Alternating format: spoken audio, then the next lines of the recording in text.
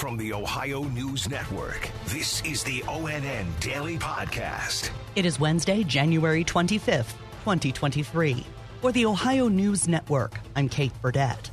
The city of Macedonia, located between Cleveland and Akron, is investigating a police shooting involving a suspected shoplifter who got into a scuffle with officers inside a Burlington store on Sunday. ONN's Lydia Aspara reports. Vince Yakupovich, a lieutenant with the Macedonia Police Department, says this is an isolated incident and that this plaza is safe. This is not a typical event in Macedonia. I've been here 29 years, and this is the first time in my career that any officers discharged his firearm in the line of duty. BCI is handling the investigation, and so far the suspect, who was treated and released from the hospital, has not been charged. Police say charges are pending. Lydia Aspara in Macedonia. Macedonia had not seen a police shooting in at least 3 decades prior to Sunday.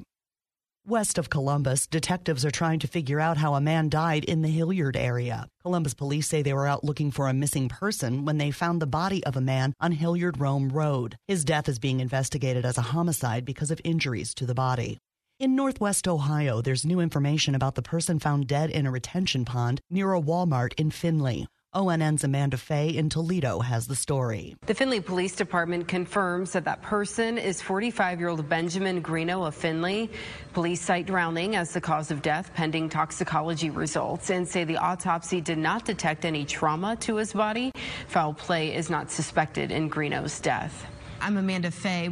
With today's winter weather, doctors at the Cleveland Clinic advise people who have more than one medical condition or who are over the age of 55 to take snow shoveling off their to-do list because of the increased risk for a heart attack. ONN's Tracy Townsend has some advice from the experts for those who do shovel. Here's some things to kind of keep in mind when you go out to dig out.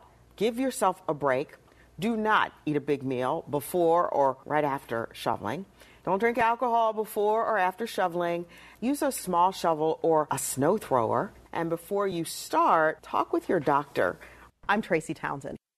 Today's wet snow, sleet, and rainy conditions closed schools and businesses in many parts of the state. In Cincinnati, the start of Day 3 of the Larry Householder public corruption trial was delayed due to weather conditions. Yesterday, during the second day of testimony in the Householder trial, jurors heard from First Energy executives, the IRS, and the FBI. The former Speaker of the Ohio House is accused in a $61 million bribery scheme to bail out a power company. Prosecutors are working to prove Householder was working to grab power, while the defense plans to prove there's no evidence of a corrupt agreement. Sextortion is a crime in which someone threatens to distribute private and sensitive material if the victim doesn't provide images of a sexual nature, sexual favors, or money. A 15-year-old Delaware County boy died by suicide in 2021 as a result. ONN's Andrew Kinsey has more. Just last week, an Ohio man was sentenced to 12 years in prison for cyberstalking and sextortion. The latest stats from the FBI shows predators often target teen boys between the ages of 14 to 17. Some victims are as young as 10. Scammers use gaming and social media sites and chat rooms to coerce these teens. The FBI says more than a dozen suicides in the past year have been linked to these aggressive schemes. Help is available to anyone struggling with these suicidal thoughts. Call 988. I'm Andrew Kinsey.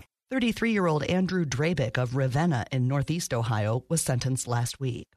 A town hall was held in Columbus last night to discuss the infant mortality rate in the city. Mayor Andrew Ginther, Celebrate One, and representatives from different hospitals were there. Dr. Camila Dixon with Ohio State's Wexner Medical Center says they provide a program to give education about this topic to anyone who wants it. We share, how difficult it is in the first couple of days. Your baby's crying. How do you get the baby to the crib safely? And I think building that community and making sure that they know that we're there is one of the most important things that we do. Mayor Ginther says 79% of sleep-related deaths in 2020 and 2021 were African-American babies. Cleveland City Council is considering a proposal that would wipe out medical debt for nearly 50,000 residents. ONN's Russ Mitchell has more. The measure was introduced at council meeting and proposes to take almost $2 million in American Rescue Plan funds to potentially eliminate more than $190 million in medical bills that would all be negotiated. The proposal now goes to the council's Health, Human Services, and the Arts Committee. I'm Russ Mitchell.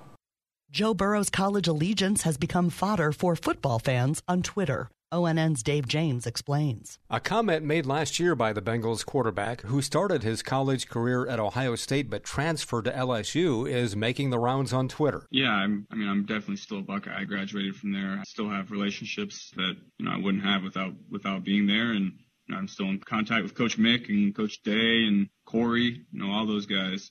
So, I'm still a Buckeye. LSU fans are quick to point out Burrow won a national championship and the Heisman while playing for the Tigers. Dave James, ONN News. And Cleveland Guardians manager Terry Francona's iconic scooter was stolen over the weekend, but police say they recovered it in another area of downtown Cleveland last night. The scooter was reportedly parked outside of Francona's apartment building on Friday evening and was missing as of Saturday morning. The scooter has become part of Francona's legacy with the team, as he's been spotted by fans riding it home after games at Progressive Field. The Guardians once featured a bobblehead with Francona riding his scooter as a game day giveaway. Special thanks to our affiliates WBNS-TV in Columbus, WKYC-TV in Cleveland, and WTOL-TV in Toledo for their contributions to today's podcast. I'm Kate Burdett on the Ohio News Network. This has been the ONN Daily Podcast, a production of Radio Ohio Incorporated on the Ohio News Network.